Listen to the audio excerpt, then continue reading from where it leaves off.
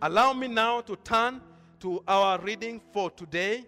And our reading for today is 2 Corinthians chapter number 4. 2 Corinthians chapter number 4. And I will read the entire chapter. And I read, "Therefore, since through God's mercy we have this ministry, we do not lose heart. Rather, we have renounced secret and shameful ways. We do not use deception, nor do we distort the word of God. On the contrary, by setting forth the truth plainly, we commend ourselves to everyone's conscience in the sight of God. And even our gospel is veiled. It is veiled to those who are perishing. The God of this age has blinded the minds of unbelievers so that they cannot see the light of the gospel that displays the glory of Christ, who is the image of God. For what we preach is not ourselves, but Jesus Christ Lord, and ourselves as your servants for Jesus' sake. For God who said, let light shine out of darkness, made his light shine in our hearts to give us the light of the knowledge of God's glory displayed in the face of Christ. But we have this treasure in jars of clay to show that this all-surpassing power is from God and not from us. We are hard pressed on every side, but not crushed, perplexed, but not in despair, persecuted, but not abandoned, struck down, but not destroyed. We always carry around in our body the death of Jesus, so that the life of Jesus may also be revealed in our body. For we who are alive are always being given over to death for Jesus' sake, so that his life may also be revealed in our mortal body. So then death is at work in us, but life is at work in you. It is written, I believed, therefore I have spoken. Since we have that same spirit of faith, we also believe and therefore speak. Because we know that the one who raised the Lord Jesus from the dead will also raise us with Jesus and present us with you to himself. All this is for your benefit, so that the grace that is reaching more and more people may cause thanksgiving to overflow to the glory of God. Therefore, we do not lose heart. Though outwardly we are wasting away, yet inwardly we are being renewed day by day. For our light and momentary troubles are achieving for us an eternal glory that far outweighs them all. Verse 18. So we fix our eyes not on what is seen, but on what is unseen. Since what is seen is temporary, but what is unseen is eternal. And that is the word of God. And we say, thanks be to God. Allow me to invite Reverend Irene, who is going to bring God's word to us today. Let's appreciate her as she comes. Wherever you are, let's appreciate her. Father, we thank you for your servant. And Lord, we pray for your anointing to be upon her.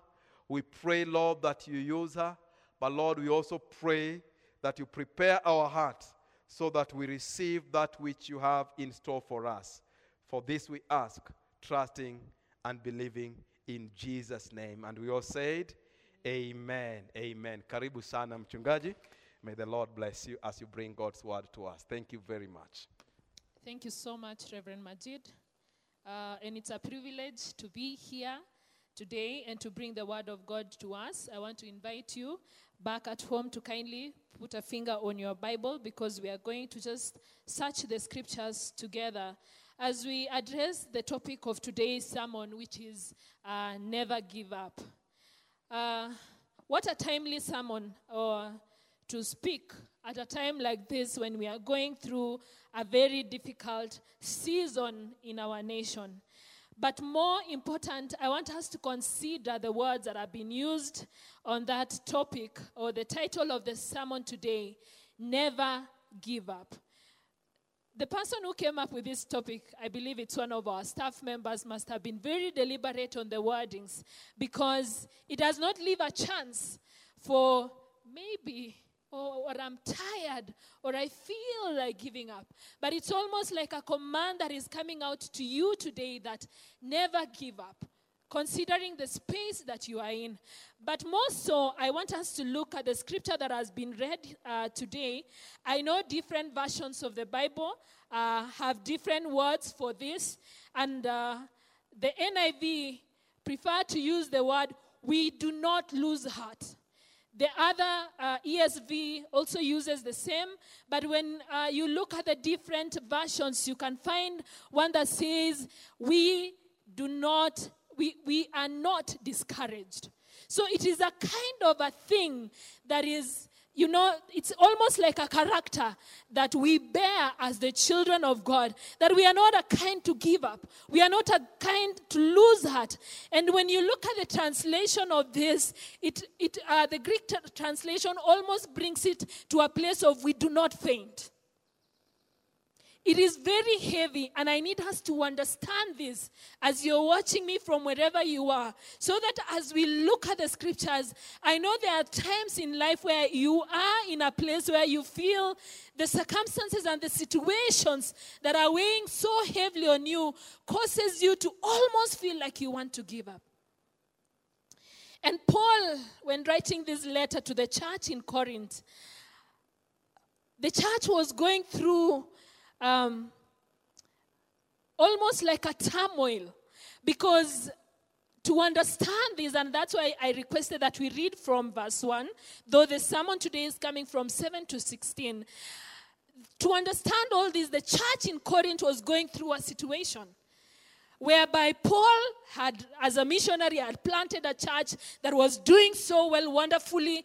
But then again came a group of people that were trying to cause division in the church and began to mislead the people to a point where the church in Corinth began to doubt some key doctrines, biblical doctrines and teachings that they had been taught. And they began to question even the whole aspect of the resurrection of Christ. But more to it, to even question the authenticity of Paul's ministry and his authority as an apostle. And this affected Paul so much that he had to write a letter. And I want us to take note of this. This is not the only letter that Paul wrote to the church in Corinth. We are told there are about 4 letters that Paul wrote in different circumstances, responding to different things. And there is a time when he was so passionate that that it is said that there is one of the letters that he wrote in tears because of the pain that he was going through for what had happened in Corinth. And so it was not easy for Paul.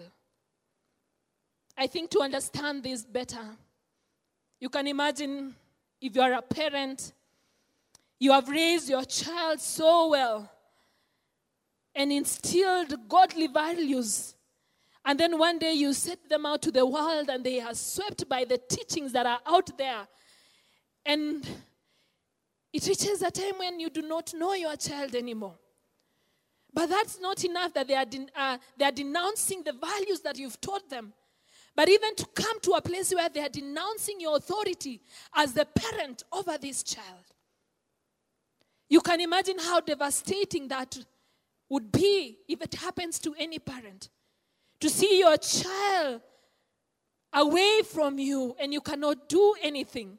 You can imagine how it was for the father of the prodigal son when he had to lose the son and yet having this close-knit family.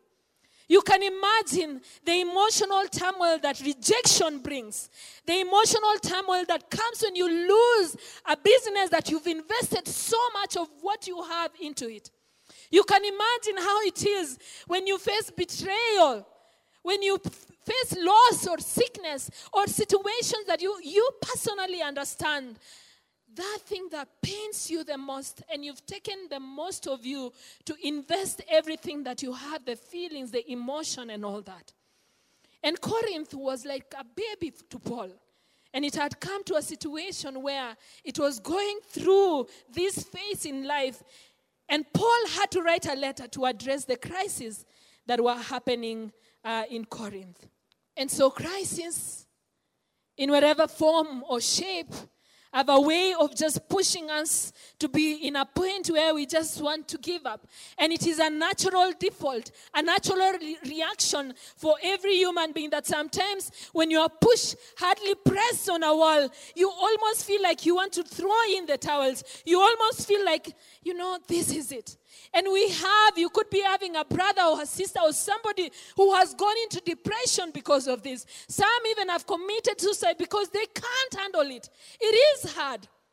Some are even sick because at that point of depression, you cannot take care of yourself. And there are so many other several outcomes. A void that is left because of that. And I want us to look, as we look at the scriptures today, to just look at 3 things that will help us to interact with the Word of God. And number 1, I hope you have a pen and you are writing this down. Number 1, it is the value of the vessel. And then number 2, it is the vindicated victim. The vindicated victim. And number 3, the victorious Christ.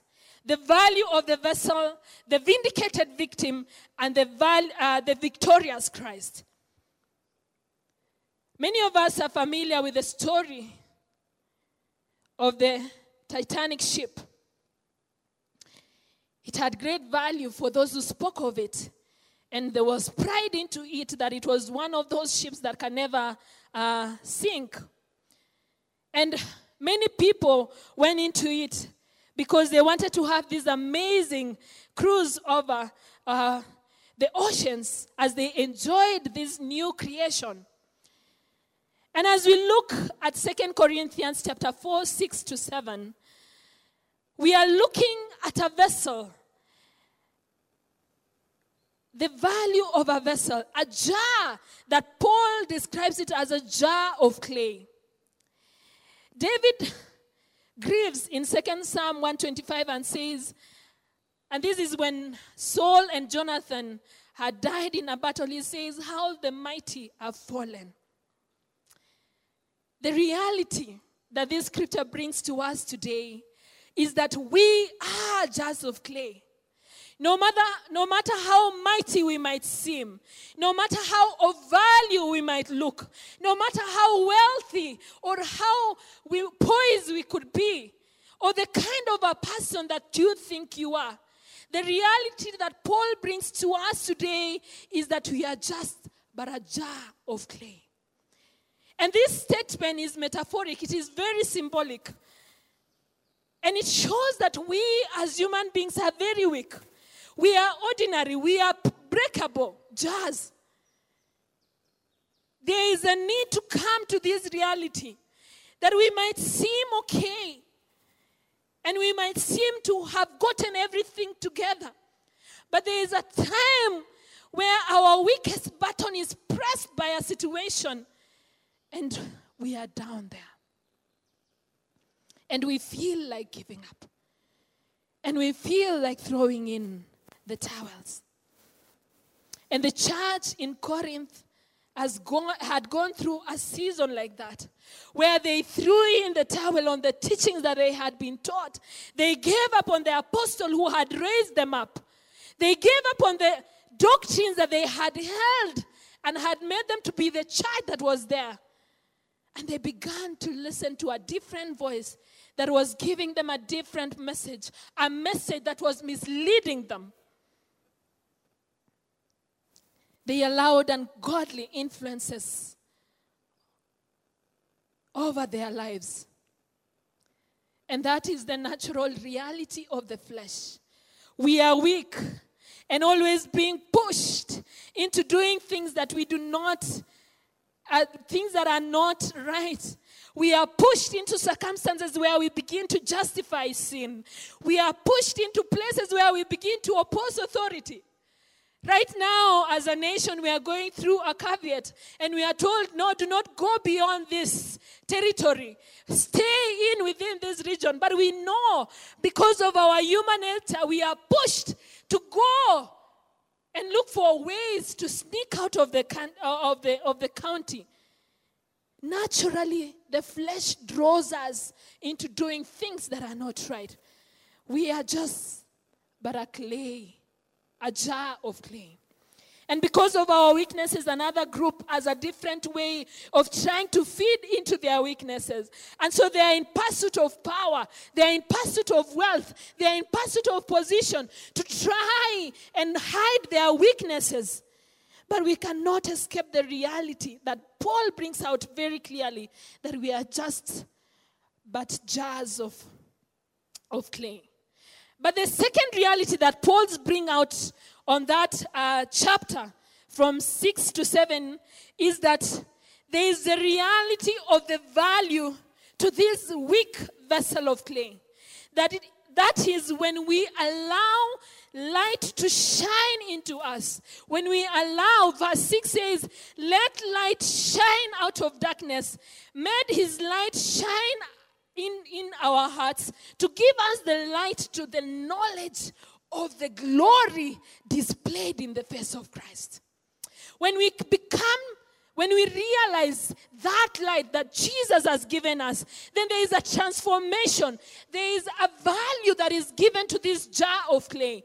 And we, as the scripture describes, we begin to bear a treasure within us, as Paul says in verse 7. When we allow Jesus in us, Jesus comes with the treasure of the gospel, the treasure of the grace that we enjoy when we encounter him, and we carry that from within us. He comes with a surpassing power, and that we find in verse 8, the surpassing power that can only come from God and not from us. Our lives begin to have a meaning.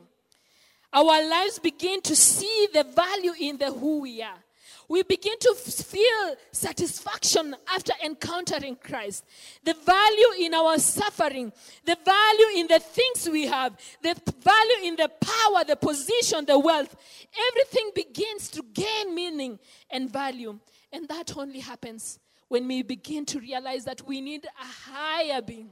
We need Jesus to transform our hearts and to transform our lives. And what does that mean? Once we have Jesus in us, Paul talks about the surpassing power, that now in everything that we do, we draw strength from that which is within us, for us and for others. And so in situations and circumstances when we are going through suffering, we are able to draw this strength. And that's why today I come with this message and say, if you have Jesus in you, do not give up. Because he gives you the power that does not come from you, but it comes from God. And you are able to be in charge of situations and circumstances and be able to stand even in the midst of the ocean and it is stormy, and call on him and say, Lord, I need your power and I need your strength. The value in the vessel. The second thing I want us to look at is the vindicated victim. The vindicated victim. And that is 8 to 12. Now remember the two realities that I've talked about. We are weak because we are jars of clay. But also after finding Christ, we find the strength. Now verse 8 to 12, Paul's bring out another reality here. And he says, and this reality comes from the value that we find in Jesus Christ. The reality that Paul brings out here is for you whom you have found Christ. Now this is to that person who has received Christ. He says, and we can refer to John 16:33, where Jesus himself talks to the disciples and he tells them, I have told you these things so that in me you may have peace. In this world you will have trouble, but take heart, I have overcome. And this is the message that is coming out to you today. That you are a victim of circumstances. You are going through situations. We are going through a pandemic as a nation currently. But for you who have found Jesus, the message that comes that in your suffering, Jesus asks us to take heart because he has overcome the world. And we need to take note that Satan is not resting. He's not resting because we have found Jesus. He's always hovering around looking for who to devour. He's always looking for a loophole to sneak into your life and cause you a downfall. We live in a world where suffering is seen as a mark of sin. And it is true. Some suffering that we go through sometimes is because of our sinful nature. And that one is easy to solve because if it is because of sin, then you need to repent. And when you repent, then you are forgiven and the Lord saves you. And if that is where we are as a nation, I pray that may we come to a point where we will repent and allow the Lord to minister to our hearts. But it is not all suffering that are as a result of sin. Even for Christ, he was crucified on the cross. The most painful and disgraceful capital punishment, together with the thieves, and was put in a very shameful position. A position that one cannot dread to be in. What is your shame? What is that shameful thing that you dread? What is your form of suffering? And Paul lays down a list of suffering that we as Christians go through. And number one, he says we are hard-pressed. We are troubled. He says we doubt. Or if you want, you can say we are perplexed. We say we face persecution. We are struck down. We face death every day. These are the things that we go through as believers. Everyone go through these things, whether you're born again or not born again. The only difference is that for you who have Christ in you, is that when you are hard-pressed, you are not crushed. Praise be to God. When you are doubting or perplexed, you do not despair. When you are persecuted, you don't feel abandoned because you have Jesus with you. When you are struck down, you are not destroyed. And for Paul, he needed to look at this and the reality of what he was going through, the situation and the circumstances that he was facing. And as a believer, as someone who knew the Lord, as a missionary who was well immersed in the Word of God, there was a time when he was hard-pressed. There was a time when he was going through situation. But I want to ask us, what is our attitude to suffering? Christ knew what was coming his way, but he never gave up on us. He never gave up on us or on the world. Job challenges me when he says, after receiving all this news of the loss, he grieves and he worships God. For Jesus, he calls on the Father and he says, take this cup away from me. How can I worship the Lord at a point of my suffering? How can I still fix my eyes on Jesus? How can we still hold on to him? What is your attitude when you're going through situation? You need to always remember that if you have Christ in you, you have been vindicated. You have been saved from the accusation. The last thing I want us to look at is the victorious Christ.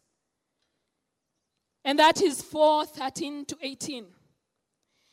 And one musician, Dunley, sang a song and says, victory belongs to Jesus. And verse 13 gives me the temptation to ask you, do you believe? Because it says, it is written, I believe, therefore I have spoken. Since we have the same spirit of faith, so we believe and therefore speak. Do you believe? Do you believe in the resurrected Christ? Do you believe that is in you? He is in you. That he has given you purpose and a meaning. Do you believe that he is with you even through your suffering? Through every situation that you are in, even at the most weakest time of your life? Can you speak of him? Can you speak about him to someone else? And in verse 14, Paul says, I'm able to do this. I'm able to speak of him because I have seen Christ being raised from the dead. I have seen that power that raised Christ from the dead. And verse 15, Paul talks to the church in Corinthians, the church in Corinth, and he tells them that the suffering that I have suffered is for your own benefit, that I am calling unto you and unto us to consider the benefits of our suffering. What good can come out of this suffering? And so Paul highlights that the grace born out of this suffering is causing an overflow of thanksgiving. An overflow of thanksgiving for the glory and honor of God. And Paul draws two causes and effect. He says, we are outwardly wasting away, but inwardly renewed. Our trouble are light and momentary, outweighed by eternal glory. Then he pleads with the church in Corinth and tells them in verse 18 that let's fix our eyes on Jesus. And I want to plead with you today that if you have the victorious Christ in you, let's fix our eyes on Jesus. Let us fix our eyes on the cross, because he who saved you is in you. And he is ready to sustain you through your situation. He's ready to walk with you through the fire. He is ready to run the race with you. Despite all, you do not need to lose heart. Therefore, as we are going through a tough time as a nation and globally, I know beyond this, you have your own underlying issues that you are battling with. For those who are not born again, allow me to invite you that you may see the light of Christ shine in your darkness. Allow me to call on you to make a decision to allow Jesus into your life, that he may bring value to you, that you may find meaning and purpose and see the value in you as a vessel, so that you may not lose hope, never to give up. And for those who are born again, my prayer is that you may allow the power of the Lord to be in you, to give you the strength not to give up, and that you may be the source of encouragement not only to yourself but to others. We should never give up or lose heart, for we are valued vessels, for we are vindicated victims who bear in us the victorious Christ. In Jesus' name, amen. Amen.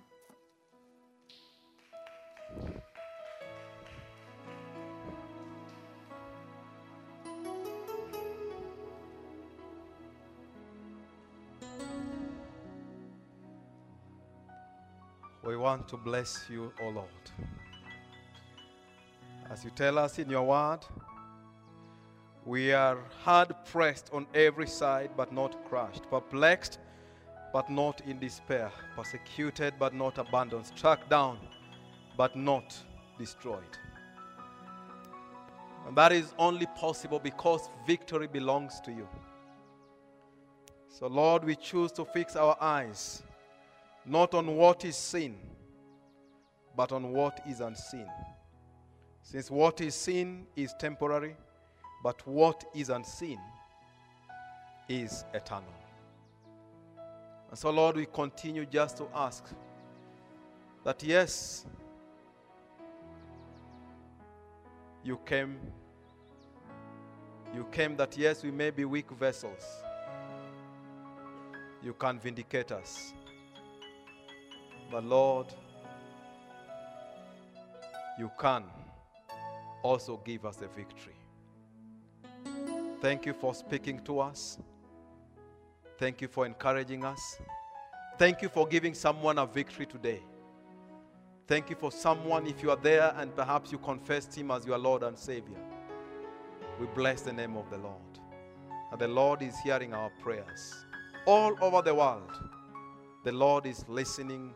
He's allowing people to listen to his word and his message.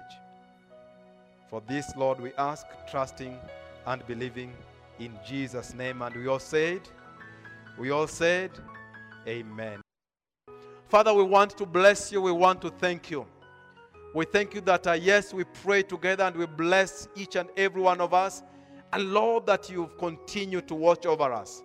And so, wonderful people of God, even this week, I pray that the Lord bless you, that the Lord keep you, that the Lord make his face to shine upon you, and that the Lord be gracious to you. This season, my prayer for you is that the Lord will protect you in a very, very, very special way. That you and your loved ones, the Lord will protect you from COVID-19. For those of us that have to travel, I pray that the Lord will have His angels cover you. Everything that you will do this week, I pray that you will see the favor and the blessings of the Lord. Those of us that are in businesses, my prayer for you is that your business will continue to prosper in a miraculous way. That your businesses will not close down. Those of us that are employed, I pray that the Lord will continue to sustain you in your workplaces.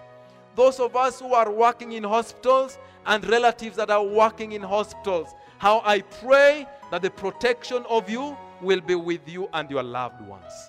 This is my prayer for you and over you.